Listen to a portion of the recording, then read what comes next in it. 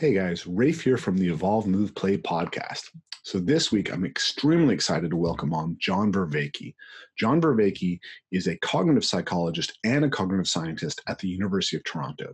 In addition, he's a practitioner of Tai Chi Chuan, which is a movement practice, Vipassana, which is a meditation practice, and Metta, which is a contemplation practice.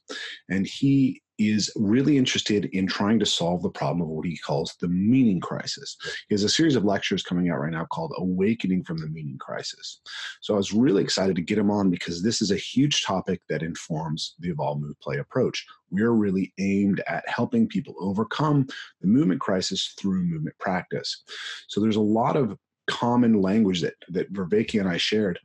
And it became a very interesting conversation that moved rapidly across topics.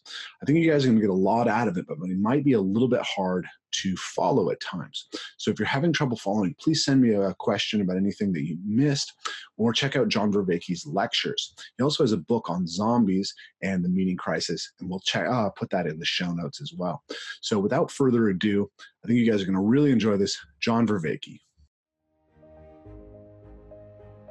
Welcome to the Evolve, Move, Play podcast, where we bring you the most interesting and enlightening conversations around movement practice and how you can become the most heroic version of yourself through pursuing movement that's relevant to your nature.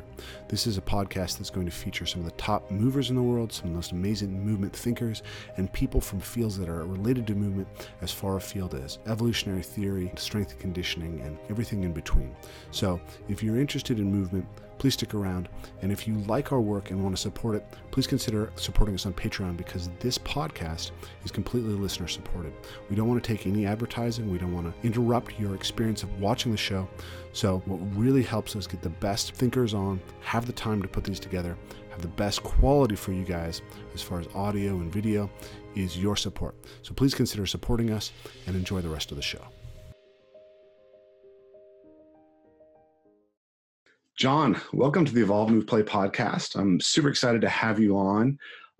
You're a cognitive psychologist, is that correct? I'm both a cognitive psychologist and a cognitive scientist. So I'm at the University of Toronto. I'm in the psychology department, and I'm also in the cognitive science program. So I'm both a cognitive psychologist and a cognitive scientist. Okay, awesome. And you also are a teacher of Vipassana, Tai Chi Chuan, and Metta, is that correct? That is correct, yes. I teach those extracurricular at a place called the Multi-Faith Center, also at the University of Toronto. Yeah. Very cool, very cool. So I think you just popped up in my YouTube feed as like something I'd be interested in. And I saw that you had this series of lectures called Awakening from the Meaning Crisis. So I've been considering all those, reading through some of your, or listening to some of your other interviews, listening to your discussion with Jordan Peterson, all really interesting stuff. And I love the way that you're kind of bringing together the cognitive science with the philosophy, and then the spiritual traditions and the traditions of wisdom. Yes. And so I think the place to start, obviously, is with the question of meaning and right, and what the meaning crisis is. So I think it'd be interesting to frame this a little bit through this movie Fight Club, because I was listening to yeah. You're talking about the having mode versus the being mode. That's right. That's right. And I happened to listen to another friend of mine in an interview, and he was talking about Fight Club, and it reminded me of that. So those two things kind of popped in my head together. And so I don't know how well you remember the movie, but basically it starts with this guy going through this totally meaningless gray existence. Yes, yes. And he meets this character, this charismatic character, Tyler Durden. So the narrator and Tyler Durden then go and they sit in a bar together. And Tyler says, we work at jobs that we hate to buy things that we don't need to impress people we don't like. Yes, yes. It's a very telling, yeah. And I think that is as, that's as kind of evocative a description of what it feels like to be stuck in this meaning crisis as you. Yes. Yeah, I think so. I think that's a very apt thing.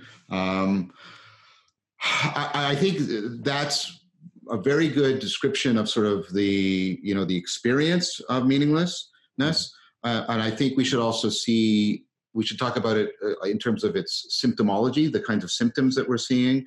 I think it's reasonable to think that the meaning crisis is one of the ways is it's expressing itself is in like the mental health crisis, the rise of anxiety, depressive disorders, the fact that although worldwide suicide is declining, we're getting an upsurge in suicide in young people or places in the United States, that you're getting the addiction crisis, the opioid crisis is rising. You get the sense, and Chris Mastropietro and Philip Misovic and I talked about this in the book on the zombies, you get the increasing sense of the pervasiveness of bullshit in our society. And I use that term in a technical sense, so like Frankfurt's notion. You get you get this weird paradox that everything is being politicized, but the political process is being disavowed by most people. People are disenfranchising. They are pulling back, right? Voting is going down generally. There's spikes, of course, over particular things, but in general, it's going down. You have disenfranchisement from religious institutions. You have the increase in in loneliness. It's telling that the United Kingdom has created a new ministry of loneliness, which is like, it sounds Orwellian.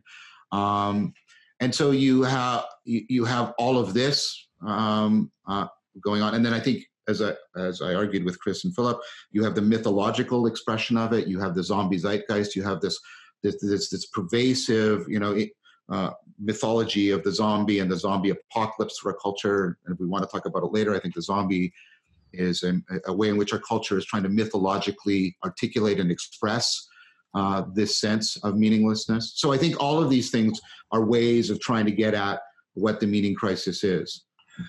So years ago, like as I've been building up what I do, I actually started as an anthropology student at university and had this background doing martial arts since I was a child.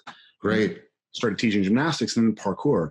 And so I articulated that there's this fundamental paradox that we're facing in modern society, which is that in a lot of ways, as like documented by Steven Pinker, we live in the best world that you could ever live in, right? Like, safest, you have the most abundance of food, the best music, everything's available at your fingertips.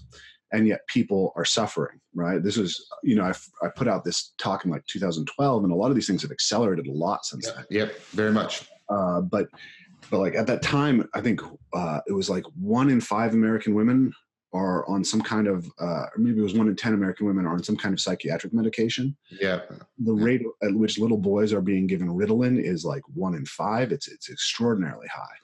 And so, yeah, I think, yes. And I think that's a wonderful contrast that's come up in some of my courses, the contrast between Pinker, who's still sort of advocating an Enlightenment ideology. I mean, Enlightenment in the historical sense, not like Buddhist Enlightenment, right? And that, all we have to do is do and then, no, what we seem to be happening is, no, people are getting in many ways, right? More and more fundamental. This is not an adequate word. They're getting unhappy. The problem with happiness is it conflates many different things together. And so I think the part that we're talking about of what's lumped into happiness is, again, this meaningfulness, the meaning in life part. It's telling, for example, that as the American economy over the last few years has sort of improved, that the happiness rating of the United States is still declining, going down significantly. So, okay, cool. I'm really excited now. And now I'm kind of, I'm not sure where to go, but this is a central concept to me, right? Yeah. For my work is all based on this evolutionary idea, right? We have an evolved nature. Yes. Movement practices should be congruent with our evolved nature. And then in general, we need to kind of think about cultivating ourselves in reference to the idea that there is some basic thing underneath that responds well to certain things and not to other things. Yeah, I think that's right. And so ways I have about talking about that. So there's lots of I'm trying to develop, a conceptual vocabulary, a theoretical grammar for trying to articulate this in ways that go both ways, in ways that work both ways, that help give people a way of making sense of their lived experience, but also can connect to the scientific enterprise of studying these things and understanding them empirically. And so one of the things I've been trying to do, again, in conjunction with other people, like a lot of really good work I'm doing with Dan Chiappi on this, is like to pay attention to other the many ways in which we know, or at least the many ways in which we learn. So we're very focused on propositional learning in our culture. We have a very belief-centric culture. We think that what knowledge is right, to have a proposition that we assert. That's a belief, right? So, and I'm a scientist. Propositional knowledge is really important. Theories are propositional knowledge, right? And I'm not dissing that at all, right? But knowing, that kind of knowing is not the same as three other kinds of knowings that I want to talk about. And I think your practices bring them together in very important ways. And I want to talk to you about that. Yeah. But let me just articulate them first. One is procedural knowing. This is knowing how to do things, like how to catch a ball or how to ride a bicycle, and this works in terms of, your skill. Then there's your perspectival knowing. This is the ability to generate perspectives. So I'm generating a perspective right now. You are salient to me. You are foregrounded. Things are backgrounded. So things are salient and obvious to me.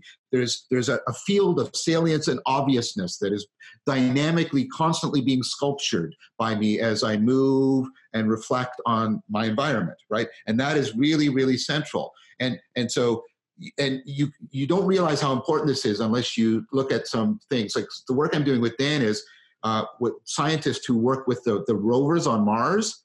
And what they're trying to do is, what do you do to have a sense of presence? So instead of just sort of reading information about Mars, what do you do so that you actually feel as if you're on Mars, right? And because you really need that to interact well, right? So that sense of presence. And you're trying to create it in virtual reality and all kinds of things. So there's that perspectival knowing. And then there's an even deeper kind of knowing. There's the kind of knowing that's participatory knowing. It's the kind of knowing that is about the deep ways in which you and reality are conformed and connected together. Let me give you just a way of understanding this. This is something we learn, but we think it is natural to us, right? We see the world as a story, and we come to understand ourselves as a story, as an autobiography, right? And that's right. And so we are a story, right, within a story, and the world is an evolving story, and so we know. Do we know this? It's not really it's not something we know. It's a foundation of how we can, be who we need to be, and the world be what it needs to be, so that all the other knowings are possible for us. Did that make sense? Yeah. I'm super. This is one of my favorite points that you make. It's something that's really interesting to me from coming from a movement background, right? Because totally. Because I can describe for you how to do a movement skill. Yes. And you don't have an embodied sense of it, right? That's right. And I've recognized this repeatedly through, because I'm very attracted to scientific literature. I love to read and absorb tons of information, but I recognize more and more that that information that's only in that propositional area is relatively limited, and that a lot of the most important wisdom that we can generate happens at these other things. So if you would, for me, can you just repeat the four types of knowing that you've laid out? Yeah. So there's the propositional. And there's procedural. This is knowing how. Perspectival. This is like you're doing it right now. Things are salient and obvious to you in this really textured, dynamic, landscape, right? Mm-hmm. And then there's participatory. This is the way in which you are assuming identities and assigning identities to the world such that you and the world fit together. You're tuned to each other so that you can acquire beliefs, you can acquire skills, you can generate perspectives that aren't weird or horrific to you, right? And I think the point you made just before you asked my question is the crucial thing. I think that most of the core meaning making that goes into a meaningful life, as opposed to a meaningful statement, is the way in which that procedural, perspectival, and participatory knowledge is connecting us to the world, right? And connecting us to ourselves and connecting us to each other. And so, and I think also wisdom has to do with most of those, right? Wisdom is not about what you know, it's more about the how of knowing.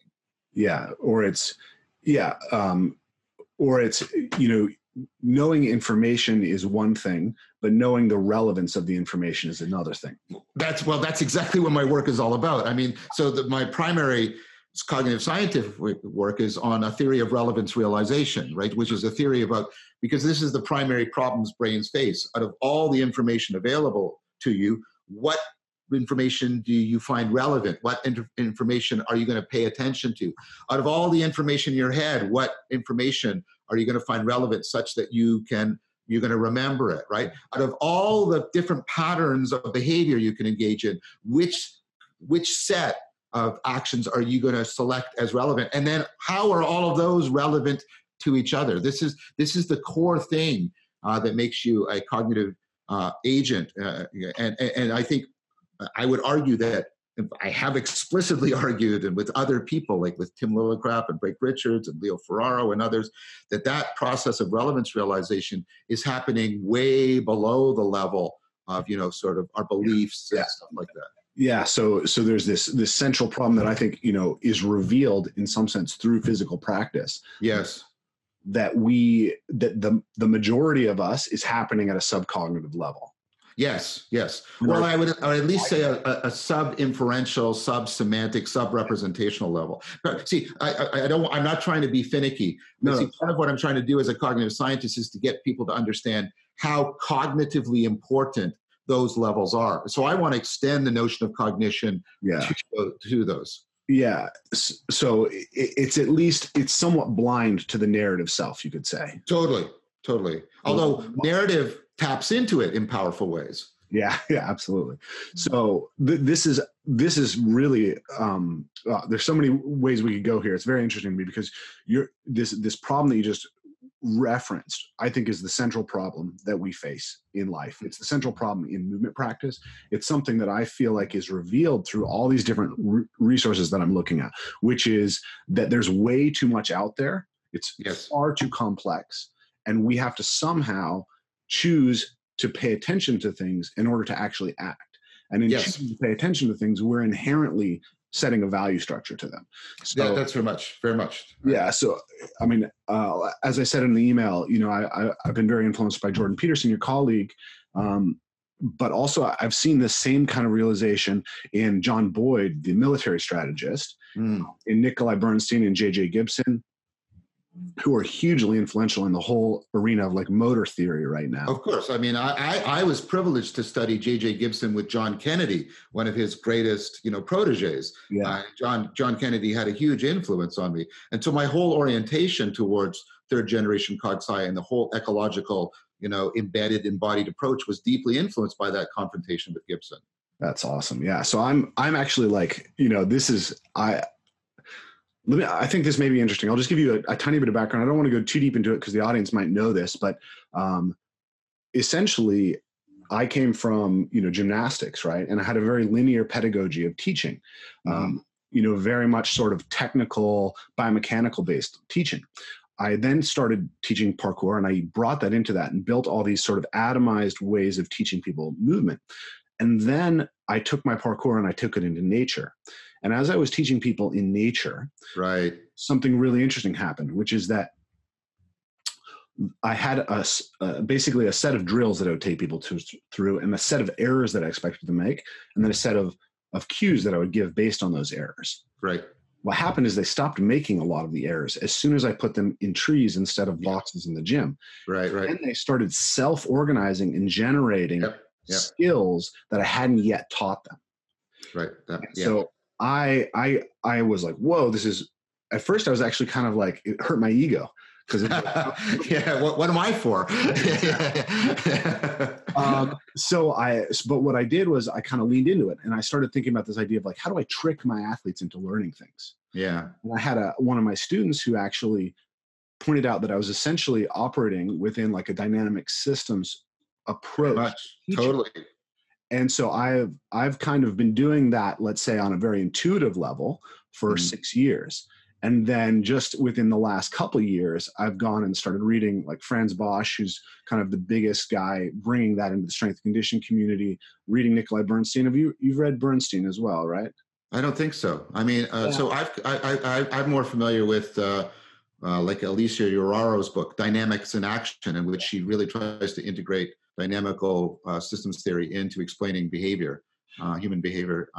So go ahead.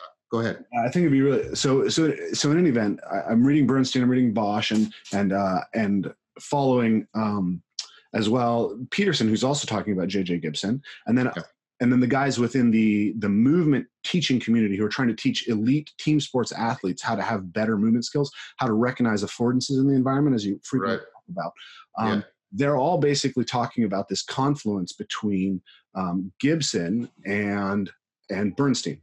Yeah. So all this is fairly new to me, right? I'm playing with it. It has a lot of intuitive meaning for me, but I don't have the same layer of kind of depth in understanding where these theorists come from. So that's just kind of like how this perspective arrived for me.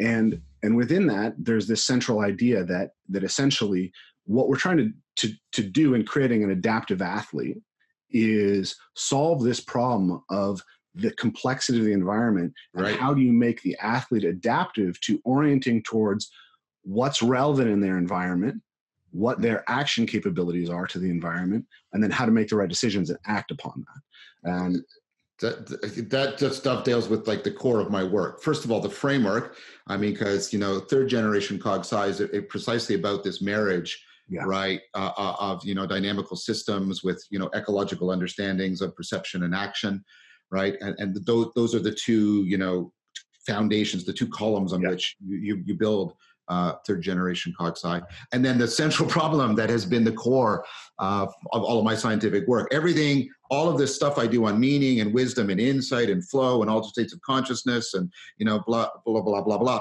It all is grounded in how does the brain do relevance realization? Sure. How does the embodied brain do relevance realization? And the key part of my argument is it's exactly because of its embodiment that the brain is capable of doing relevance realization. And so all of that fits together. So, what you said is very consonant, both with the framework that I'm using in my work and even in the video series, and then the central problem that I've tried to tackle scientifically. And then what my main project is, can I take this understanding of the relevance realization machinery and then use it to get back like non-trivial, non-hackneyed understandings of meaning and life and wisdom, so that they become powerful, challenging, and also affording terms for people, as opposed to what they have generally decayed into for us. Yeah, absolutely. And this is so to quote Peterson, who basically says, we have that scientific model, which is propositional, and that tells us what the world is like. And then we have this model of how to act in the world. Yeah. And it's my kind of way of thinking about this. And I think that this dovetails with what you're saying, is that as we've scaled up our ability to solve problems in that propositional zone, in that what is zone, we've somehow undercut our ability to think effectively about and solve problems in the how to act in the world problem. Yeah, I think that's a succinct way of putting it. The series goes through, there's a very long, complicated historical process with many factors, but I think that is one of the key results of it, that we've basically, right, we've got this sort of lopsided development, and we've also sort of culturally identified with it. We've even reduced, and I think that's the right word, we've reduced spiritual traditions to belief systems. We talk about spirituality as beliefs, right? As if the belief structure is the core of even these systems. And so I think, we have lost touch with, again, how to activate, access, articulate, express, and enhance a lot of this machinery that's making meaning, that's allowing us to fit ourselves to a complex, dynamically changing world in a dynamically adaptive manner. And also I think this is something we need to talk about. That adaptive machinery, right, that's telling us what's relevant, is also the same machinery that tends to become like overwhelming to us when we're engaged, when we're falling prey to self-deception. Yeah. And so the very machinery that makes us adaptive by making things salient and obvious to us is also the machinery that makes us self-deceptive by making the wrong things salient and obvious to us. And so we also need to think about, again, wisdom as, what we need. It's not only that we need to get in touch with this machinery, we need to get in touch with this machinery in ways that afford our capacity for self-transcendence, for going through the developmental changes that will make us capable of seeing through these illusions and reconnecting to reality in a better way. So what I'm saying is, it's not just that we are ignorant of the machinery, we are also ignorant of the way in which that machinery can cause us to fall prey to illusion and self-deception. Yeah, absolutely. So much interesting stuff to pick up there. I think maybe it'd be interesting for me to just kind of go through what I saw as your core points, what I read, and then we can build off of that. So we have this machinery, as you said, that allows us to engage in all this complex ability to realize relevance, right? Humans have more cognitive sophistication than anything else, but that also seems to have this downside that we have this ability to bullshit ourselves. Totally, very much, yes. Right. Yeah, I think that's right. Yeah. Yeah, and so then in your lecture series, it seems like the kind of overarching point that you're trying to make is, one, this is the machinery that we have. It can be optimized. Yes. After the Bronze Age, at the beginning of the Axial Revolution, there was this whole set of psychotechnologies that's right developed that allowed us to essentially go along the path of cultivating wisdom. Mm-hmm. Mm-hmm. I think so. These psychotechnologies were built into a worldview that had an idea of a supernatural, another plane of existence that was more real, right? Yes, yeah. The two worlds mythology, yes. Yeah, there's two worlds. And then when the scientific revolution started to undercut that, lost the ability to effectively sort of transmit those technologies. Yes. Or to talk about them effectively. And so it seems like your project is it seems like there's this emergent confluence between what we're learning from cognitive science and what we're learning from psychology and these other fields that's actually revealing some of those truths of those traditions and giving us a better language to talk about them. That's exactly right. Wow, I'm really impressed. You did that extremely well. So congratulations. So yeah, I think that's important because it wasn't just a scientific revolution; it's a whole bunch of things. It's the Protestant Reformation, but that's definitely a watershed point. Yeah. And so, and what the scientific revolution gave us for a very long time is a worldview in which we don't fit, right? So we have a scientific explanation of everything, but we don't have a scientific explanation of how we generate scientific explanations, or how we generate the meanings that make scientific explanations possible, or how we create the communities that do the science that make the scientific worldview. We don't have good, so we don't fit into that worldview. And so I think that's important. So it's like when I say mythology, I'm saying something really important here. I'm not saying like a fable or a fiction, right?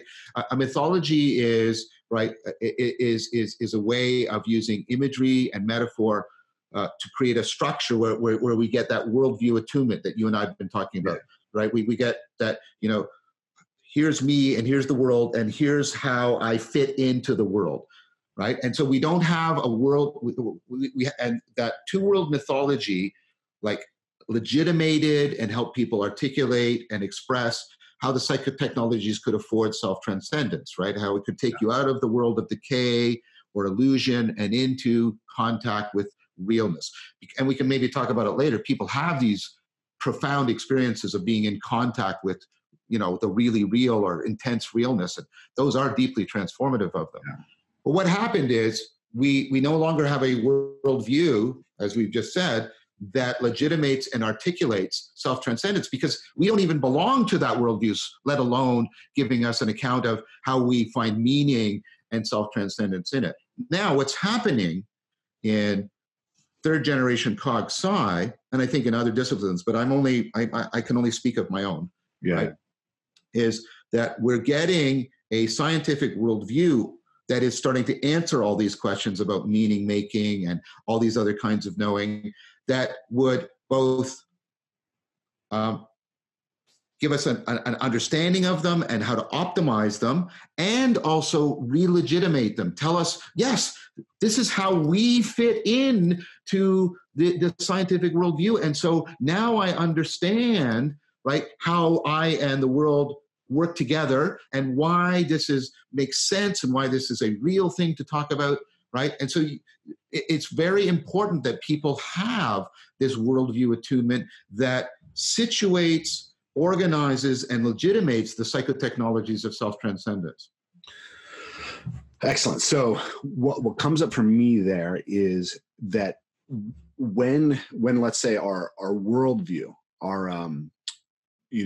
let's say that we had the scientific, rational, materialist worldview, and that worldview becomes dominant, and now we have these traditions of wisdom that at some level were seemed incongruent, or the language that they were built in is incongruent.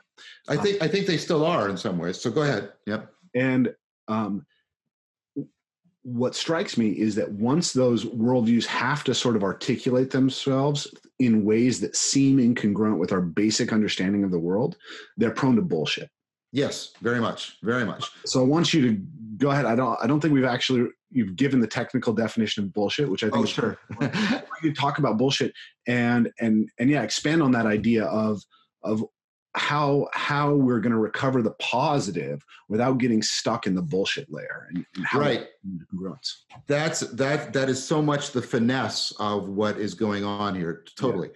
Okay, so the term I'm using bullshit in a way that is inspired by and derived from Harry Frankfurt's seminal essay on bullshit that he now wrote 20 years ago, and Frankfurt was interested in making an important distinction between the liar and the bullshit artist, or the bullshitter, whatever you want to use. You see, the liar manipulates you because of your commitment to the truth, because truth matters to you, right? At least some truths, right? I can alter your behavior by getting you to believe that something is true, because then you will adjust to that truth, right? And so that's how lying works. Now, according to Frankfurt, the bullshit artist works in a totally different way. The bullshit artist basically gets you to be indifferent to the truth, to not care about whether or not something is the truth. I sort of add on that a little bit and say, well, what the bullshit artist is doing is getting you, right, not motivated by what's true, by getting you motivated by what you find salient, what's catchy to you. Yeah. So the prototypical example of this is advertising. This is one example I often use, right? You see a commercial, there are people in a bar, somebody drinks, and then attractive people appear, right? You know that's not true. You just have to go into a bar. That's just not true. Okay. And they know that you know it's not true. That doesn't matter. And they pump hundreds of millions of dollars into this commercial because it's not about truth. It's about making the alcohol salient to you and catchy to you as an idea. And you know what you do? You go out and buy that brand of alcohol, because not because you believe, but because it's been made salient to you. It catches your attention. It arouses your affect in powerful ways, right? And so you can see, and my favorite example of this from sort of political satire was an old episode of The Simpsons. I gave this talk once and somebody went and found it, right? You know, there's the aliens and they're giving a speech, and it's like, my fellow Americans, when I was young, I dreamt of being a baseball, but now we must move forward, not backwards, upwards, not forwards, twirling towards freedom. And it's gibberish. It means nothing, but you laugh because you know, right? You know, that causes often a rush in Americans. You know, there's baseball and there's freedom and there's going upwards, yeah. Twirling, which is like this, right? And it's, you know, and so you can make things very salient as a bullshit artist and manipulate people by getting them to do two things. Don't care about the truth. Like, don't make that, try not to let the truth matter to you. Sort of put the truth aside and then get caught up in how catchy it is. Let me just make one more point and then I'll let you respond.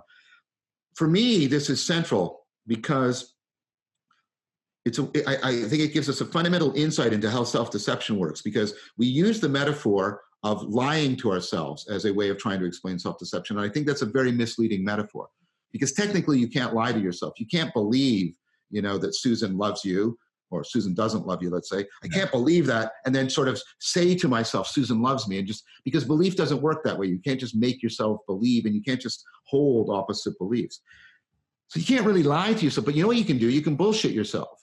Because what you can do is you can alter how things are salient, right, by the way they interact with your attention. So suddenly this glass is salient to you. Yeah. Because of the way I brought it into your attentional field. So salience grabs your attention, but notice the opposite. Your left big toe. It's now salient to you. Attention can also make things that weren't salient to you. So you can loop these. I can use my attention to make something salient. So now it's more likely to catch my attention, which makes it salient, which is more likely to catch my attention. And then I'm buying the alcohol, right? And so the bullshit is really, really the result of, again, this machinery of relevance realization and making things salient and obvious to us being disconnected from the pursuit of what's true or what's real. Yeah, absolutely. So, sorry, that was a long speech, but I tried to get an idea through. That was great, because I think it's really important, because I think it's really at the center of what you're trying to describe, right? What you're trying to describe is, because of the way that we're set up cognitively, we can either essentially engage in ways of bullshitting ourselves, and then there will be costs, or traumatic costs, or we can set up and create systems that allow us to systematically learn to overcome our bullshit and optimize so that we can get more connected to that reality. Yes. And this is something that's interesting. This word connection has come up a lot. And that's something that I've noticed for myself in my work, right? So I teach this week-long workshop in the summer. And I basically just wanted to teach people movement in the woods, and we'd enjoy a camping trip together. But people came out of it and they're like, this is life-changing. This is all these things. And so I started trying to articulate what that was getting back from me. And I came up with these 4 basic reconnections that people are making.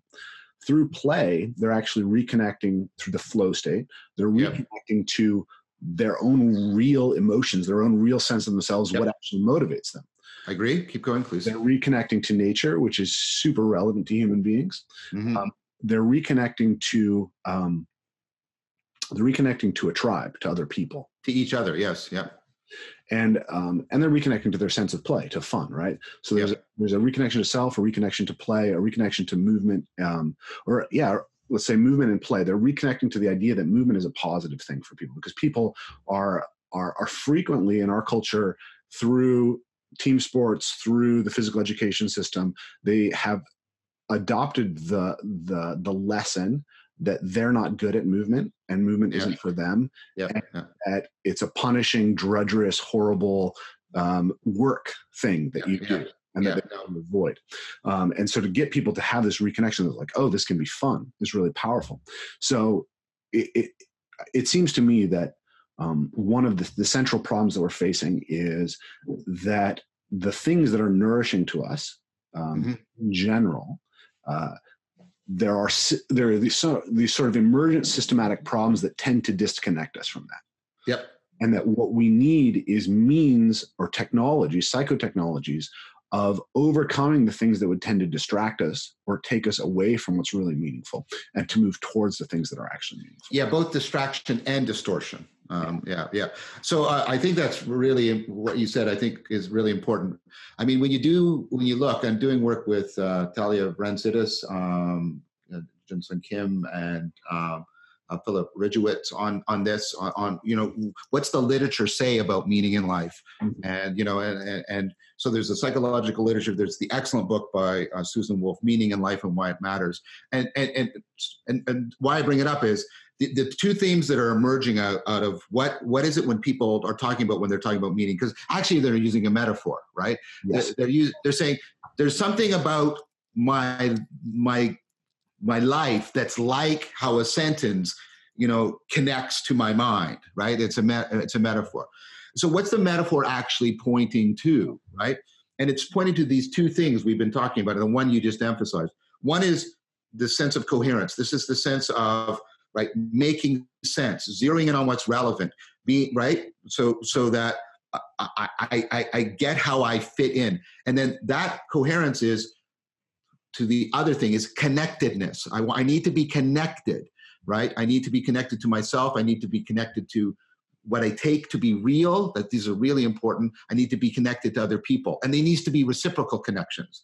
They have to be capable of reciprocal realization, right? So if I'm well connected to you, it's a meaningful connection if as I reveal myself to you, that affords you revealing yourself to me, and we get this reciprocal realization going that makes for a really meaningful conversation, right? So this making sense, and I think these are just two sides of the same thing, by the way. So this is only an analytic distinction. This making sense and this being connected, not in just some static sense, but in this dynamic sense of being coupled to the environment in reciprocal realization, right? And then the point that Wolf brings up, we need to be connected to things so that we feel, that are bigger than us, that we're connected to something that has a value above and beyond our just merely liking it or finding pleasure in it. Yeah, absolutely. So to go back to the original frame, right? Yeah. Club. The narrator and Tyler Durden are sitting there, and what he describes is a sense that the actions that he's taking on a day-to-day level make no sense to him. Exactly, and they afford no connection. They afford no connection, and that's the fundamental problem that we're sort of facing. And I wanted to kind of explain one of my central ideas to you, and I think this might be interesting to you, hopefully. But it's something that, I was listening to your podcast with the Soul Podcast or something. I really that was super good one. And at the end, you talked about Nietzsche talking about the death of God. Yes, yeah. And this is something that Peterson talks about as well. This idea that as the worldview that was founded on, say, Christ, or say the axial revolution of this dual world was eroded away, took away these tools that we had to make sense of meaning. And so I think that's true. And I am curious whether there's perhaps a broader way that we could frame this. And, as I said, my background's in anthropology. I'm also very interested in evolutionary biology. And of course. From an evolutionary biology perspective, there's this basic principle that when things change faster, the adaptation of an organism or a system tends to adopt more broken solutions with kludges, right? Yeah. So from a genetic perspective, essentially, if you have a region of the gene that is suddenly a region of the gene genetic code that's suddenly under positive selection, and that positive selection is very positive or is very strong, the whole area around it will move. And likewise, if you have an area that's under really powerful negative selection, the whole area around it will move. And I think this is probably what's happening on a mimetic evolutionary perspective too. It's like if you blow out the idea of God because it suddenly doesn't fit with the environment that you have, you don't know how many other things that you disturb. Yep. And I think that, I think, and Chris and Philip agree with me on this. I think that's the whole, because when you get Nietzsche's story of the madman running into the marketplace and pronouncing that God is dead, that's what he's telling them. He says, you don't understand what you've done, but you've got to read it. And he's talking to the atheists, by the way, right? You don't understand what you've done. We've taken a sponge and we've erased the sky and we're forever falling. That's important. And then he also says, we have to become worthy of this. We have to go through a process of self-transformation and self-transcendence. It's not just a matter of changing our beliefs or adopting a new ideology. We have to go through a fundamental change in who and what we are and how we are in the world in order to be worthy of what's happened. And so there's two aspects to this. It's like you got to open up your understanding and see what's actually going on here. And then you've got to realize that understanding is challenging you indispensably to a process of self-transcendence and self-transformation. Yeah. So That's really interesting. I just sort of grokked that about you, really, literally today, listening to this. But that's kind of the end point of your argument, is that due to this disruption, there's this necessity for us to take this step of self-transcendence, that we have to do it. I think so. And then trying to point out in ways that I think that are consonant and convergent with what you're doing, how we have the natural capacities to do this, we also have we have both natural capacities and historical heritage, that if we properly understand the natural capacities and we properly salvage from our historical heritage, we can craft the solution. I don't think Nietzsche came up with a solution to the problem that he posed. Yeah. I think the problem with Nietzsche is all he did was invert the grammar of Christianity in important ways. I mean, this is a Heideggerian critique of Nietzsche, and I won't get into it in depth. But I think Nietzsche posed the problem well, and I don't think he solved it. And I think there's a lot of work we have to do, and it's two kinds of work. It's both the theoretical work of getting that understanding, and then it is the existential spiritual work of going through the developmental transformation that we need to go through.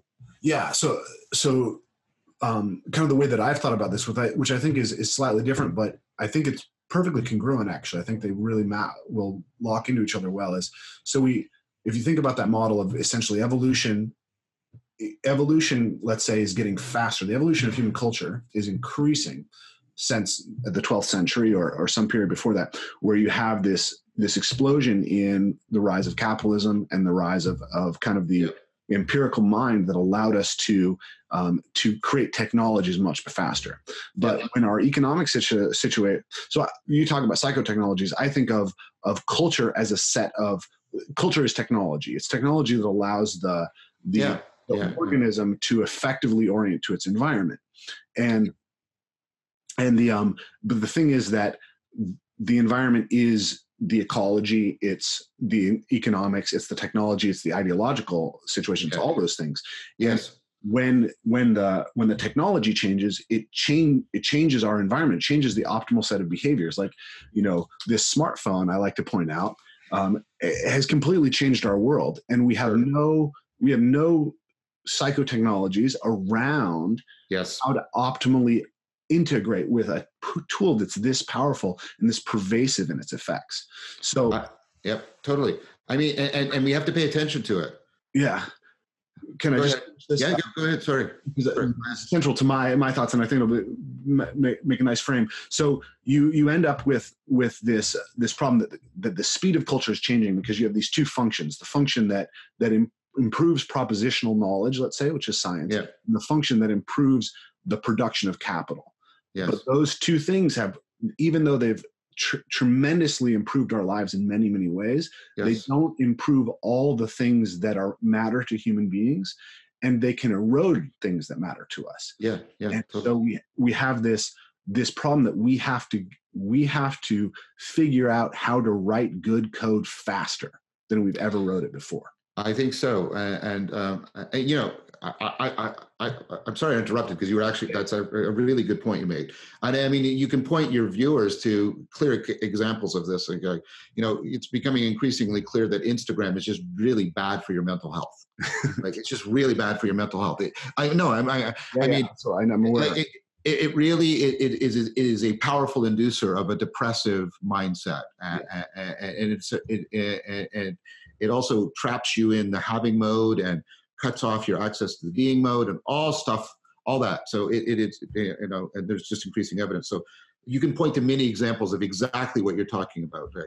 We have all these emerging technologies, and they have all their manifest goals, but they have all of these latent side effects that are tremendously eroding our capacities for meaning making. Now, what gives me hope is that the science can also be turned onto the meaning-making machinery, cognitive science, and we can also think about how we can relate to these technologies better, because that's what we are. We're not, to use Andy Clark's term, we're natural-born cyborgs. We've been meshing with technology since Australopithecines, right? And so we can get a better understanding of all of that, and there's a chance So I'm not speaking teleologically here, but there's a chance that we can coordinate psychotechnologies and new emerging cyber technologies so that we can actually cultivate the wisdom of how to use and develop these,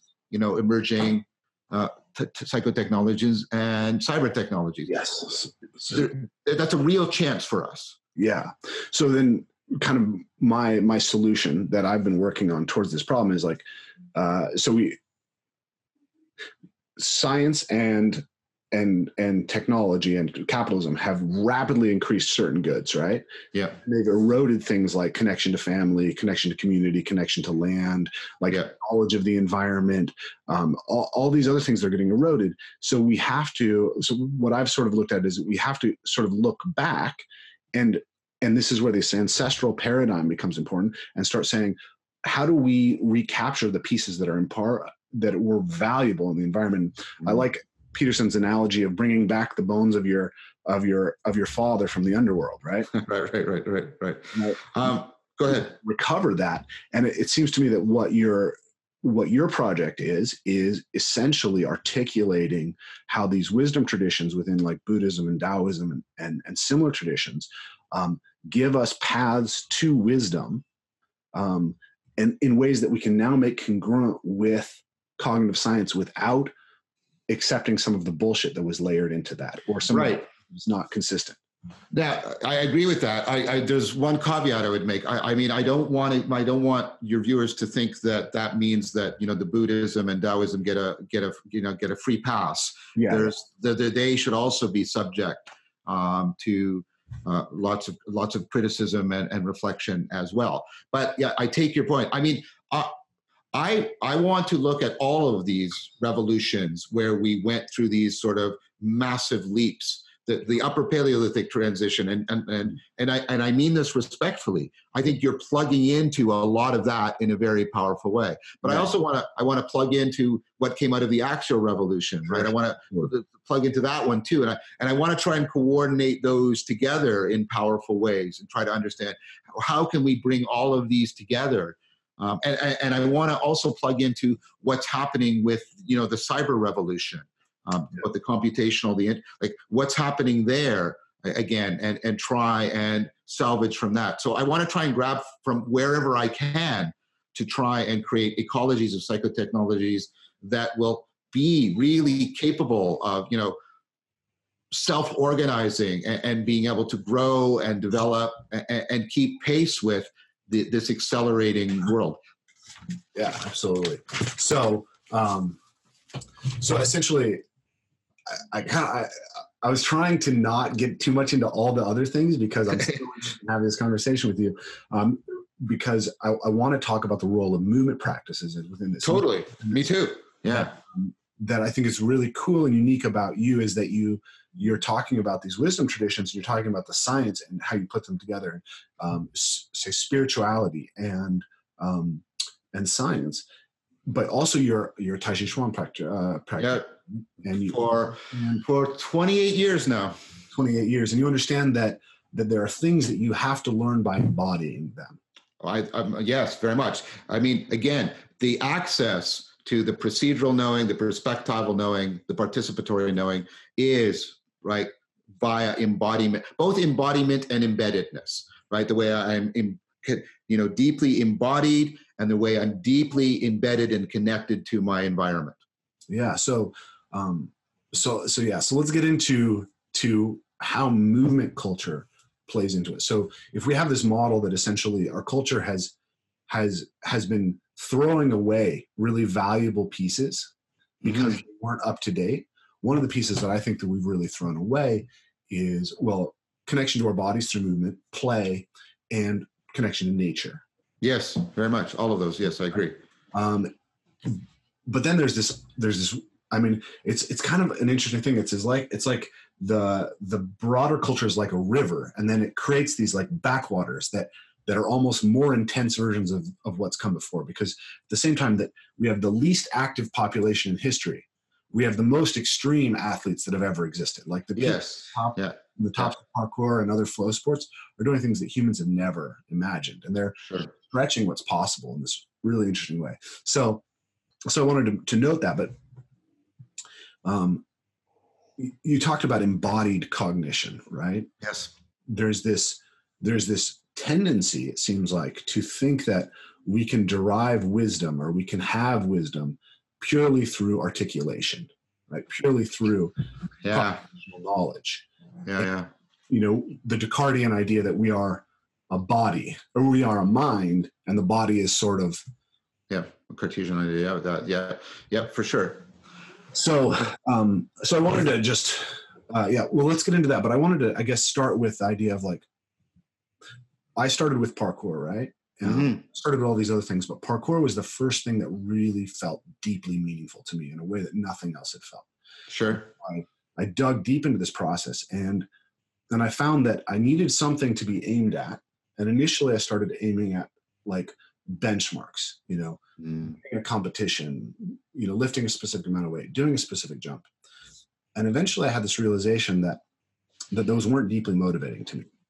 Right. They're extrinsic. Yeah. So trying to find the intrinsic motivation. Right. And then it was like, well, just following the whim of the moment wasn't enough. I had to have something that structured it. Yeah. And so then I encountered Peterson's work, and it was like this idea of, okay, the archetype you're aimed at, that's big enough to be aimed at something. And then it occurred to me that essentially what someone who's doing parkour is acting out is this basic idea that I think of it now as like motor behavioral therapy. Right. So there's a lot of work around what's called motor intentionality, but go ahead. Yeah. You are acting out the idea that if you walk out into the world and intentionally approach things that scare you, you get a chance to grow. Through intentionally putting yourself on the edge of chaos and cultivating those flow states, there's something about you that grows stronger. And so I think that's the core of this idea of like a parkour philosophy, which is something that's been talked about a lot, but has never been really articulated. And so what I see then is, if you say that, why do you do that? You do that because it is meaningful to you. And you do that because the person you become is something that you admire more. Right. And then the question is, well, can you articulate what that is? And then can you actually generalize those insights as effectively as possible?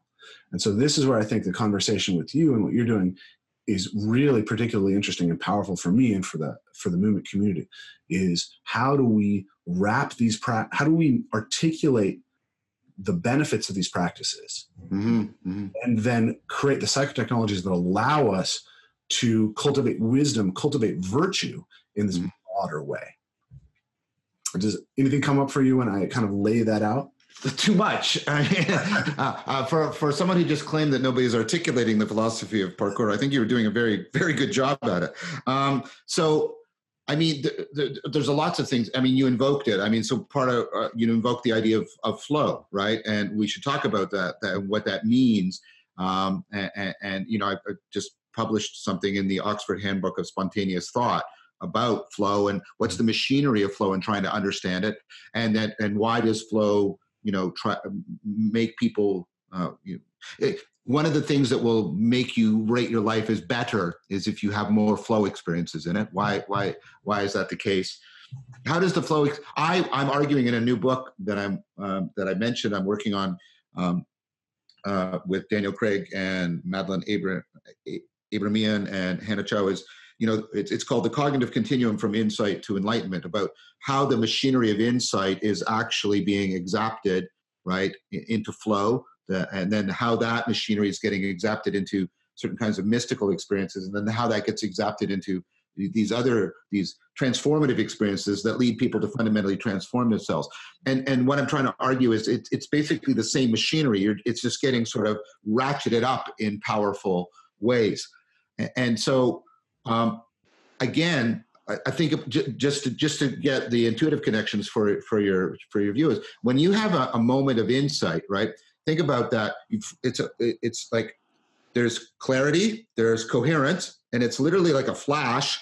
And then there's a deep sense of connectedness to it. Like I notice the language. I really get it, right? Like I really grab. Yeah, right, exactly, right. And so there, like, if you get that, what that machinery is doing is insight is like this powerful ratcheting up of the processes that we then experience as meaningful. And then I think what the flow state is, and you've seen this in the video series, I think the flow state is a chaining of a bunch of insights together. It's an insight cascade, right? And I think it's also powerfully improving our capacity for implicit learning, but that's another argument I'll put aside for now, right? And then I think what's happening when we're getting into certain mystical experiences, and we just ran an experiment in my lab that, the more mystical experiences you have, the more likely you are to rate your life as meaningful. Yeah. Mm-hmm. Right. And so what's happening in at least some mystical experiences is you're getting a flow state, but it's not a flow state for, this particular problem or this particular thing. It's a flow state at the level of what we've been talking about throughout our discussion. It's like your flow state for like how you're getting an optimal cognitive grip on yourself and the world and how they fit together. That's why when people are in these, they have no propositions for it. Mm-hmm. It's ineffable. But, and they use this language of oneness and clarity and connectedness and realness, because that's, I think, what's fundamentally going on there. And so I think that there's deep connections, if you'll allow me a metaphor, there's deep connections between, movement in the physical sense, right? And then these movements of mind that are responsible for transformation and meaning making. Yeah. And that's look, it's like you do biological evolution. And so I point you to the work of like Michael Anderson and others, and they talk about how much, and Andreas Wagner and others, and how much of our biological evolution has been driven by exaptation, right? Right. So my tongues did not evolve for speech. They evolved for poison detection and for moving food around. But because they have lots of nerves and because they're so flexible, I can make a speech-making machine out of them. I don't have to create a speech machine out of from scratch, right? And Michael Anderson's idea is our brains are also doing that. Like we're constantly exapting. We're constantly taking things that we sort of developed for one set of purposes or functions, either biologically or through learning, and then we exact them. Now, I am making a point that is going to, I think, be really relevant to the people in your community. Look, we talk about, this area greatly expands, during evolution, the frontal cortex. But you know what other area of the brain is expanding even faster? Mm-hmm. The cerebellum. Yeah. And the cerebellum is expanding, and it doesn't, and part of it might be that we're bipedal, but that doesn't strike me as any more challenging than brachiation through trees, right? Right. So why is the cerebellum expanding so much? And here's a view that was originally sort of radical in around 2007, but by 2014, there's a consensus paper on it that the cerebellum, which originally evolved for coordination and physical balance, mm-hmm. has been exapted to fine-tune the frontal cortex for conceptual, right, balance and integration and coordination. And you're often using the same machinery that you use to navigate through physical space to navigate through conceptual and theoretical space, right? That's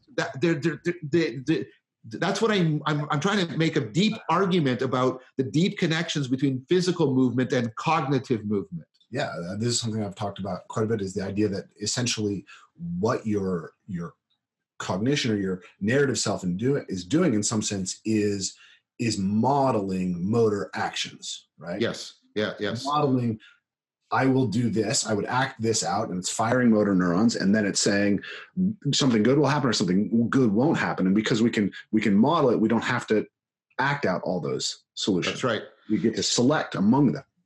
I agree. And what I'm suggesting to you, it also goes the other way. It's precisely because you built up all this sensory motor competence that you can then reuse that tool to, right, think about the relationship between Descartes' philosophy and the meaning crisis, right? Yeah, absolutely. And I think these two things are deeply connected. Like, I heard you say this in another one, that you basically don't think that the cerebellum continue to expand because of movement demands. And I think that I would challenge you a little bit on that. I think it did, because I think that one of the things that makes human beings really unique is actually our plasticity of movement capacity. Yeah. There's an idea that Bernstein talks about. I'd recommend checking out Bernstein here. But the idea is, like, if you look at any one capacity, except something like throwing, human beings are not very exceptional compared to most animals. Right. But if you look at the diversity of things that you see at the Olympics, there's no other animal that could accomplish all the things that we could do, right? Yeah, we're multi-act. Yeah. We are, but they can't swim, right? Right. They can't throw, and they can't lift heavy things. You know, a rhinoceros is much stronger, but, you know, they don't have anywhere near our dexterity. So we expanded the brain in part to control the most complex movement capacity that anything has. And at the same time, that's getting exacted into cognition, and are basically self-reinforcing. They're looping on each other. Right. So, yes, you're right, and your correction is well taken. And no, I think you're right. I want to admit when I should change what I'm saying, and I think it's what I mean. You understand who I was addressing? I was addressing people who were trying to give a purely sort of bottom-up account of why the cerebellum changed. And I think this way you've talked about it, about the enhancement of the multi-aptness of our physical movement and our cognitive evolution are actually co-evolving together. I think that is a better way of putting it. So, which is actually, it's really cool because it ties into what we're saying right here. Kind of the thesis of this conversation that I've been trying to bring out is that to enhance the multi-aptness of a human being and to take them towards that state of self-transcendence, something that combines these practices of mindfulness and contemplative practice and consciousness practice with something that allows the body to be involved and make that wisdom deeply embodied, seems to me like the best solution that we can use going forward. And and I totally agree with it. And one of my criticisms, again, of how mindfulness has been imported, I mean, I think the mindfulness revolution is a symptom of the meaning crisis. The reason why, that this is, what's happening. But one of my criticisms of it is we have imported mindfulness. We've taken it out of an ecology of practice, like the Eightfold Path, for example. That's an ecology of practices. It's represented by a wheel, right? It's an ecology of practices. And we've taken out one thing. And then what we have is this seated still practice of mindfulness. Mm-hmm. And yes, does that improve your ability? Sure it does, but that's not, you can often make the mistake of, pursuing a lesser good in favor of a greater good. Oh, well, this has improved me. Now I stop. This is a version of the Einstellung effect, right? And so, yes, the seated practice will make your life better, but that doesn't mean that it's the best, right? Mm-hmm. That's a mistake. Like having an ecology of practices, and definitely, like I constantly argue that you need a movement mindfulness practice with the seated practices. And also, the seated practices have to involve the body much more than is traditionally being taught. Yes, beautiful. Totally. Beautiful. You said something in that interview I was listening to that really rang true for me. I posted this today. Don't tell me what you believe. Tell me what you practice. Yes, very much. How those practices are making you more wise, more compassionate, more capable of self-transcendent, and more capable of changing the world. Yes, that's right. Because another symptom, I would argue, it's not only a symptom, it's exacerbating feedback of the meaning crisis, is that we represent the meaning crisis as ideological opposition that is going to be resolved by adversarial combat with winner take all. And so we are stuck at this level where meaning is not actually ultimately being made, the propositional level. And then we've given up the idea of a opponent processing within like a self-organizing process. And this is what point my friend Leo Ferraro often makes. And we replace this with this adversarial, bottom line, winner take all. And that whole move misrepresents, misleads, and exacerbates the meaning crisis. So I don't want to, ultimately I care about what you believe or we couldn't have this conversation, but what matters to me is what do you practice and how is that working to transform you in the ways that we've been talking about? Yes. Yeah. Because that's where we have to look. So this is really interesting to me because I've been hammering at the idea of like taking Jordan Peterson's thesis that basically there's the realm of action, which is religion, the realm of knowledge or information, let's say science. Basically, what we're doing in movement practices, that self-cultivation thing would fit into this religious bracket, right? And if you start expanding these ideas to say, well, I'm not just going to teach you how to jump farther. I'm going to teach you how jumping and overcoming something allows you to overcome fear and become more courageous, and how that can be applied to the rest of your life. Yes. How you're doing something that's bigger. And then if you take on the idea of the heroic archetype is the thing you're aimed at, is that Christ? And then are you a Christian pastor teaching, right? Yeah. But this is, go ahead. When I ran into your work, and then also listening to a couple of my friends, it crystallized for me that if you look at the Eastern traditions, it's a nice way to kind of a different lens, because you have more syncretism there, right? You can be a Buddhist and a Taoist. You can practice these things together, and you can practice. And there's a difference between orthodoxy, belief, and orthopraxy. Right? Yes. The Protestant tradition in the United States is very much about the belief, the idea that it's creedal. It's creedal. Yeah. Is fully believing is the only thing. If you can absolutely accept Jesus as your savior, and it's in you, and you completely accept that, then you're saved. But in a lot of other religious traditions, it's not so much what you believe, it's whether you're practicing the thing. And this is sorry, I'm kind of ranting here, but this is all very important to me. So I grew up in the hippie community, right? Sure. And so I grew up in this community of people who are talking about spirituality. They're talking about love, and so people would say, "Oh, I love you. We're in the spirit, bringing the light into the world." And then I looked at how people behaved. Right. Behaving like a lot of bullshit. Yeah. Right? And so I was like, I don't care what you believe. Yeah. So what I'm interested in is, how do we go about building these practices? And then when you look at it like that, it's essentially like, well, the Taoism or Buddhism or Vipassana, whatever.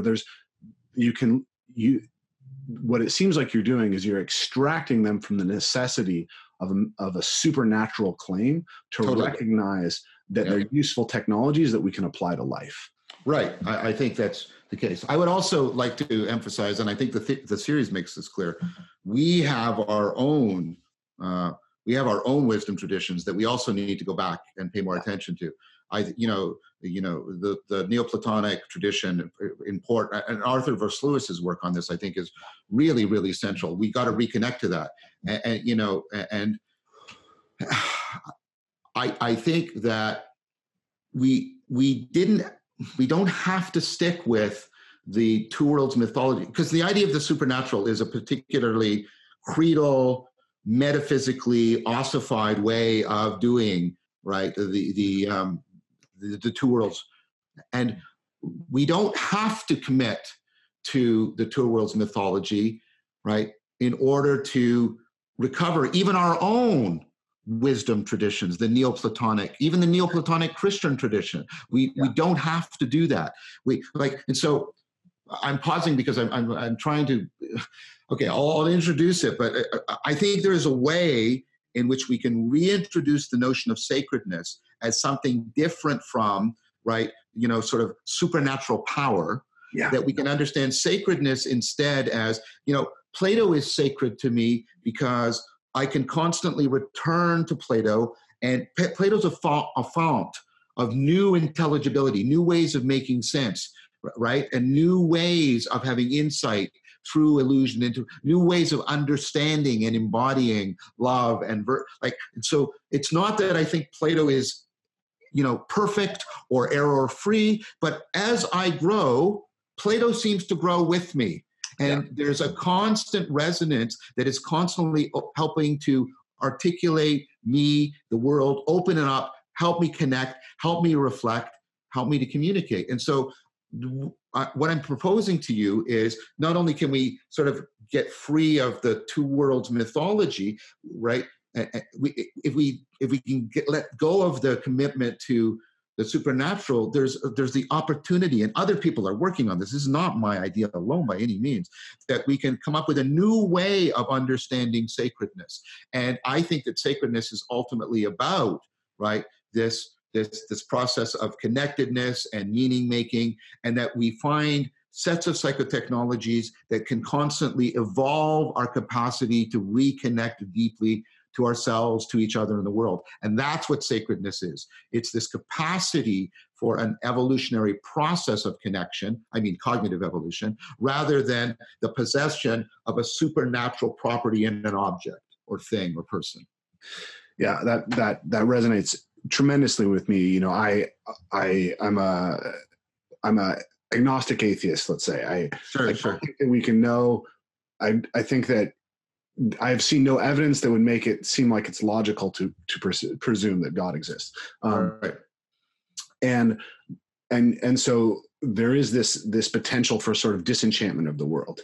Yes. But through the physical practices, I have moments of awe, right? Yes. I have moments of ecstasy, right? Like being in these incredible places and seeing the beauty of nature. And I think that the idea that nature is sacred, that movement is sacred, that's viable to you now, right? It's viable to you, right? Yeah. That's the point. Sacredness is about that viability.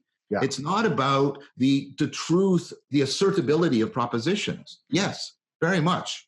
And so I think that, you know, again, it goes back to the practice, right? Mm-hmm. Always. And when I connect, you know, one of the things I feel, there's a metaphor that a friend of mine, Daniel Eisenman, uses. He talks about the menu versus the meal, right? It's like all this propositional knowledge. Like I can sit here on a computer and I can read all day and acquire propositional knowledge, but it's not necessarily very meaningful. Or I can go out and have experiences that are really meaningful. So if we think about, this is one of the things that's important to me about the practice of movement in nature is we're creating a relational connection with nature. Yes. Right? If I look at a picture of a beautiful tree on my computer, it has some impact on me. Right? If I read about the tree on Wikipedia, it has some impact on me. If I go to the tree and I look at it, it has an impact on me. But if I move in the tree, it has an entirely different impact on me. If I learn the ways that it can be used, if I learn what animals might be taken from that tree, like all those things layer meaning in a deeper way for me. I think of like nature as you talk about in your talks about literacy and what would be taken from people if we stripped literacy of their mind. Sure. I think that what we've actually done is stripped physical and nature literacy out of people. Like if we look at hunter-foragers, they walk through the woods and they read the environment the way that we read a book. And to us, a wall of green. Yes, no, I agree with that. And I mean, I think you were doing it, and I mean this in a complimentary fashion. I think you're doing with the tree what I was talking about with Plato, right? You're getting to a situation where there's ongoing reciprocal realization. You're being opened up as the tree is being opened up. And, you know, and Plato is clear about this, right? That this is a kind of love, because I mean, love between people is reciprocal realization, right? Whether it's friendship love or romantic love. And you can get that reality is disclosing itself more to you in a fashion that's coupled to how you are opening yourself up and getting insight. Listen to the word insight more and more into it, right? And so I think, that is the way. Now, are you making the tree sacred? No, that's romanticism. That's the idea that it's a subjective projection. Is sacredness in the tree sort of like as a metaphysical property? No, that's, but as you said, it's relational, it's transjective. The sacredness is something that the tree and I are co-creating together. Yeah, absolutely. I think that idea of the co-creation, this is, I think where ecological dynamics theory gets so interesting is this idea that everything is this relationship between the agent and the arena. Yeah, for sure. Meaningness is in that anyways. Yes, at least that. Yes, for sure. So there's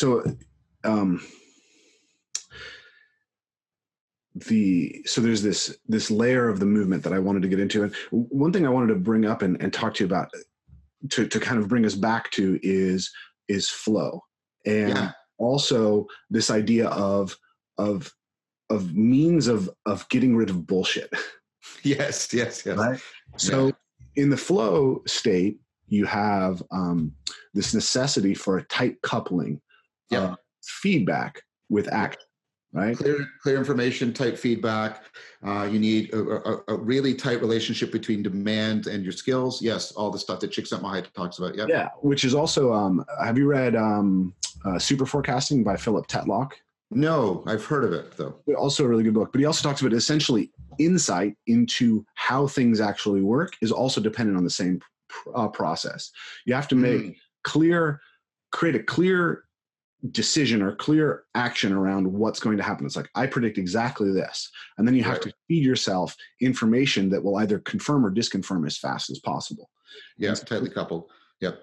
So this tight coupling is really important. And this is where I think that parkour is this really cool psychotechnology, let's say. Well, of course. Yeah, it's got all the features, right? You've got to have, it can't be ambiguous, right? You have tight feedback. Error matters. Error is clearly diagnostic. Yeah. Right. And then, of course, you're constantly having to innovate. You're constantly having to stretch your skills to match the dynamic ratcheting up, or at least, shifting of the demands that are placed upon you. I mean, yeah, parkour is kind of like jazz movement, right? It has all of the features in it, for sure. Yeah. And so what's interesting to me about it is like, so I'm also a martial artist, and you've had this interesting revolution in martial arts with MMA, right? Where traditionally martial artists could get away with making a lot of claims. Right? Yes. Yeah. It's like you do something beautiful, it's great. People don't fight very often, so they don't have a way to test those claims. They don't have that tight feedback. That's right. And then all of a sudden with MMA, it's like the feedback that comes into martial arts, it's like, well, these techniques are either working or they're not. Really amazing about the process in parkour to me is you can't lie to yourself at all. No. You have to be real. You have to be careful. I mean, I agree with that. You can't bullshit yourself. Well, sorry, but that wasn't what I was saying. What I wanted to make it clear is that the flow state has that capacity, but the flow state itself can be hijacked. Right. Yes. And so you can, and the WHO is considering making this a bona fide thing. You can become a video game addict. I mean, video games are flow induction machines, but they're a kind of bullshit, because although they're activating this machinery that's designed to get us to cut through to reality, what they do is give us a virtual reality that we're connecting to rather than reality. And so you know what I'm trying to suggest, although you're doing flow within the game setting itself can create an addictive kind of situation for you, and you can fall into.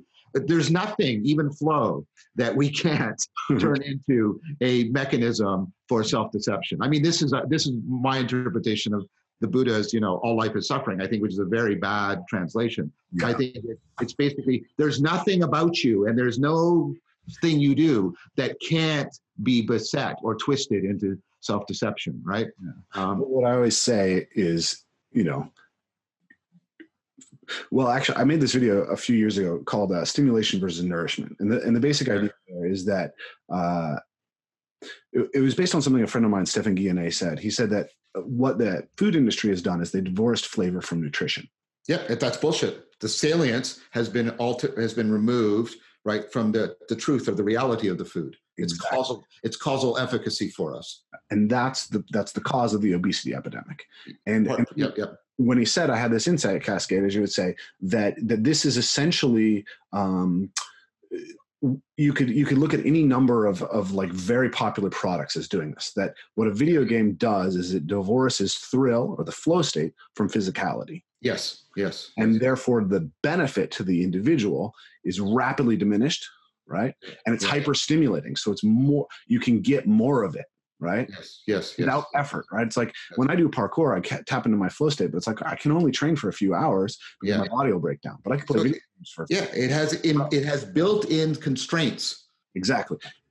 Sexuality, right? Pornography is sexuality divorced from relationships. Relationships have all of this challenge and friction that forces you to grow. Exactly. Avoid all that. Social media. Social media is this way of getting approval, right? Of getting dopamine hits from people liking your posts without actually engaging in real dialogue or real face-to-face, and all those things that you get that nourish you from a standpoint. So I have this heuristic, which is basically like, if it was fun before, like, the 1800s or something, it's really good for you. It's invented after that, and it's really fun. It's probably bad for you. Yeah, that's a good rule of thumb to at least start sorting things. Yeah, I think that's right. I think the idea about, paying attention to, I like that way of putting it, paying attention to stimulation versus nourishment, or, that maps very well on paying attention to, are you finding it very salient, or are you finding it very transformative, right? Those are the key things. Now, you should find the transformative salient. Yes. Right. But you should also make sure that what you're finding salient is also transformative. Yes, for sure. Absolutely. So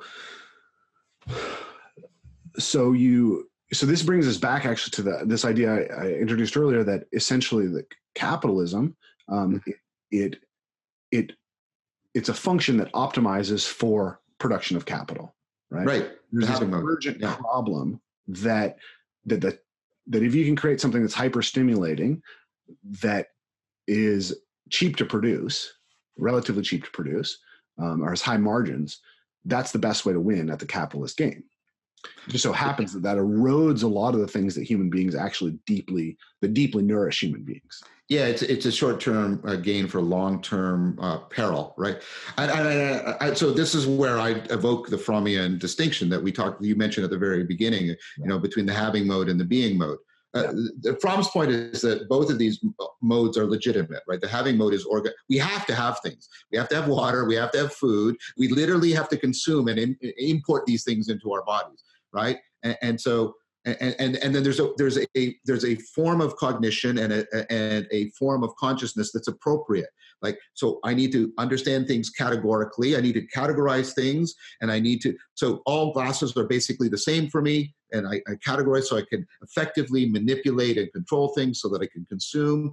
And, and I have an I-it relationship with things, all of that. And again, nothing wrong with that, right? You shouldn't have a deeply spiritual relationship, right, to everything in your environment, because you're not going to leave your room in the morning, right? Yeah. But on the other hand, right, we have being needs. That's Fromm's word for it. I like to think of them better as developmental needs, as becoming needs. We need to become mature, right? We need to become virtuous. We need to be in love. We need to become capable of giving and receiving love. Now, the problem we have is that the framework around that is a very different framework, right? I don't want to relate to things categorically, right? I want to relate to them, right, expressively. I want to be able to couple them. I want to be able to participate in reciprocal realization with them. And I'm not trying to just, like, when I'm in the having mode, I'm solving problems. When I'm in the developing mode, I'm confronting transformational challenge, which is a very, very different thing from, look, grief isn't a problem to be solved. It's like, oh, you're in grief. Like, the answer is 17, or the answer is do this. Right. Grief is a developmental challenge you have to go through. There's no alternative to that, right? You have to go through grief. Now, why am I saying this? Because both of these are important sets of needs for us, and they have different cognitive frames, different ways in which our consciousness and our identities are taking shape. Both are appropriate. And so Fromm's point is modal confusion. Modal confusion is when you use the wrong mode for the needs that you're trying to get. Mm-hmm. Coming back to your point about capitalism. Yeah, absolutely.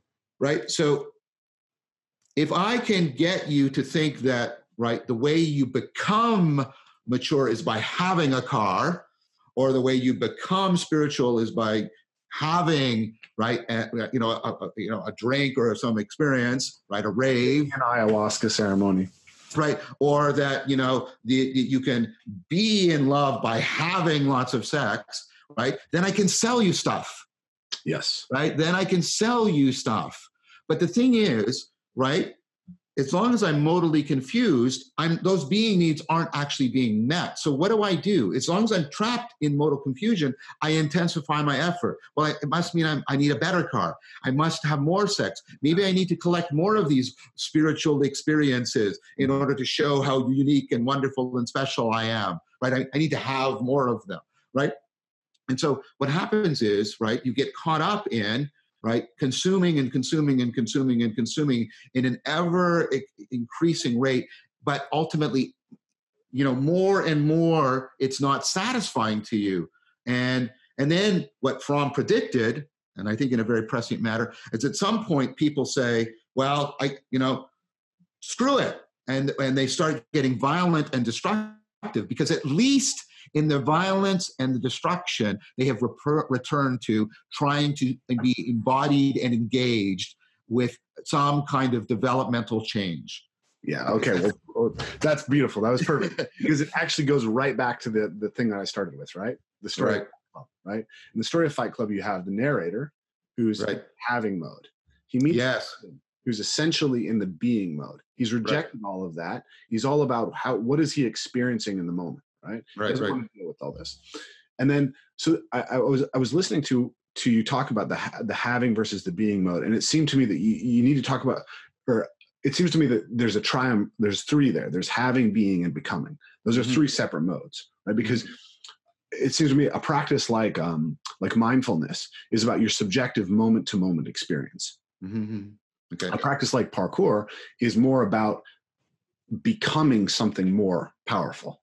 Sure. Right? There's the subjective moment-to-moment experience of it, but that's so driven by the idea that you're going to jump farther, you're going to do bigger things, you're going to do this. Sure. And so I've so then what's interesting, you brought up the idea that when we're stuck in that, we get into violence, because that's what happens in the story, right? Yeah, that's right. These alienated young men, they find that there's a process that they can engage in that starts them into this becoming mode, but it's not culturally mature. It doesn't have a good direction, and so it ends up going down the path to something dark. And I think that this is one of the central problems that we face. Like, I think this is behind the rise of like the alt-right and like crazy SJW is this need to identify and be engaged in a process that's meaningful. Yes, I think that's right. And we need mature cultural traditions that allow us to cultivate that in a sophisticated way. Yes, and I mean, and Fight Club even. I think it's been around long enough that I'm not going to be guilty of a spoiler, right? I mean, and Fight Club even has the idea that I forget the name, the Brad Pitt character's name. Tyler Durden. Yeah, is ultimately a projection, right? And that what is needed is an integration and an actual, remembering and reintegration of these two things together. Reconnection. Yeah, very much. And so I think that's fundamentally right. I don't know. I don't know. I want to change what I'm going to say. I used to be a lot more pessimistic about all of this, but one of the gifts of the video series is that I have become more and more connected to people like yourself in many different ways, like what you're doing. And I'm talking to a guy who's got a dojo, and he's trying to figure out how can I bring in the wisdom practices to do character cultivation, right? Wisdom cultivation with the martial arts. I'm talking to people who are, how can we set up secular monasteries, and how can we create networks, right? So what has just made an impression on me, right? It's really making me more optimistic, which is not sort of my natural orientation, right? Is that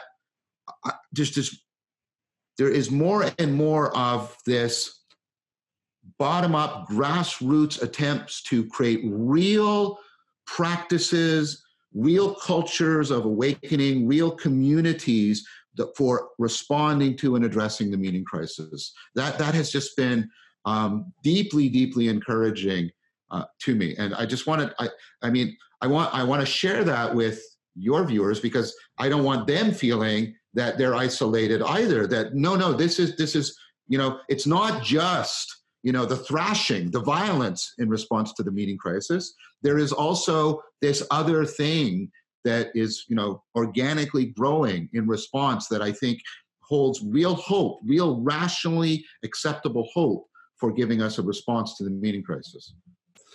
That's perfect. I think that these type of conversations like we're having here, where we're bringing people who have deep scientific knowledge, people who've got deep movement practice knowledge, people who have spiritual tradition knowledge together and networking these ideas through larger sets of people, is where those practices can spread and can become something more sophisticated. Yeah, I agree.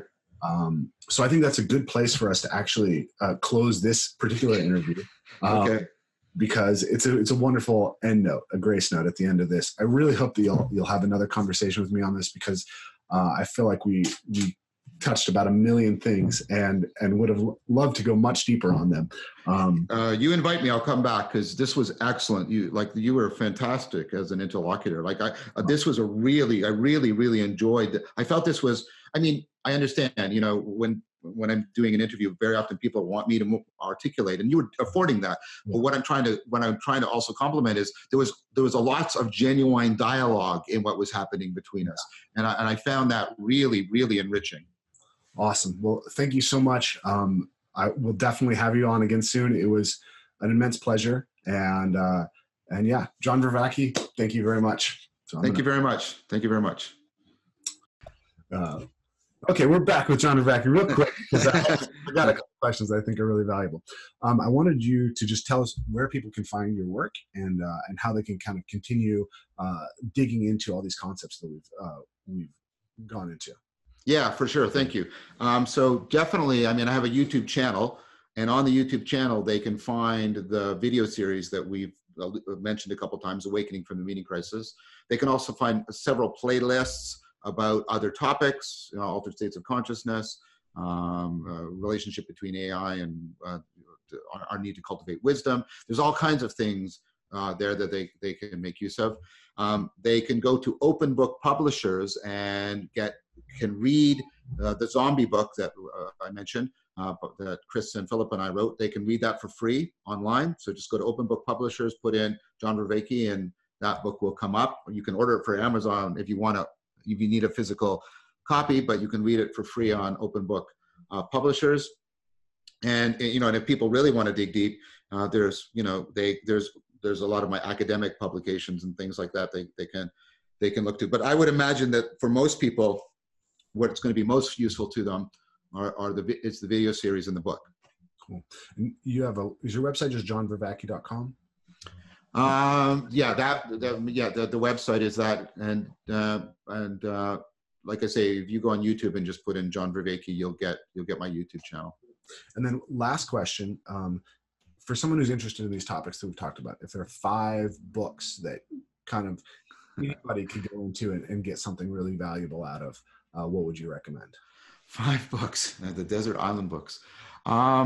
So I would recommend, first of all, really seriously reconnecting to our own wisdom traditions. And 2 people that I would recommend looking at are the work of Pierre Hadot, What is Ancient Philosophy? And then I would also recommend looking at the work of Arthur Versluis, his book on the Platonic mysticism or perennial philosophy. Good introduction to those. I would recommend, for those people who really want to wrestle with sort of East-West connections and how that connection can be applied to the meaning crisis, I would recommend getting connected to work on the Kyoto School. Robert Carter's book, The Introduction to the Kyoto School, is really important. And once you do that, right, you might want to tackle a difficult, but one of the 5 best books I've read in my entire life, which is Nishitani's book, Religion and Nothingness, which is all about all of this and the connections to the connections between, I should say, spirituality and addressing meaningless and meaning crisis. It's a seminal work, and it's deeply influential on me. I would also recommend that people read Csikszentmihalyi's Flow book, to get in good touch with that. All of that ideas, and perhaps how many is that? That's 4. I just got to come up with a 5th one. I think you might want to take a look at the Slingerland's book, Trying Not to Try, because he also is bridging between sort of cognitive science and sort of Eastern traditions of flow and development that I think would also be really relevant to your viewers. Beautiful. Thank you very much. Once again, it was wonderful having you on the podcast. Thank you very much. I really appreciate it. Really enjoyed it a lot. Thank you for listening to the Evolve Move Play podcast. If you enjoyed this episode, please like, share, and subscribe, and leave a review on iTunes if you can. Finally, as we mentioned before the show, this is a listener-supported podcast, and if you want to have the most regular content, have the best guests on, and give you guys the best quality of audio and video, please consider supporting us on Patreon. Thank you very much, and I look forward to sharing more with you guys soon.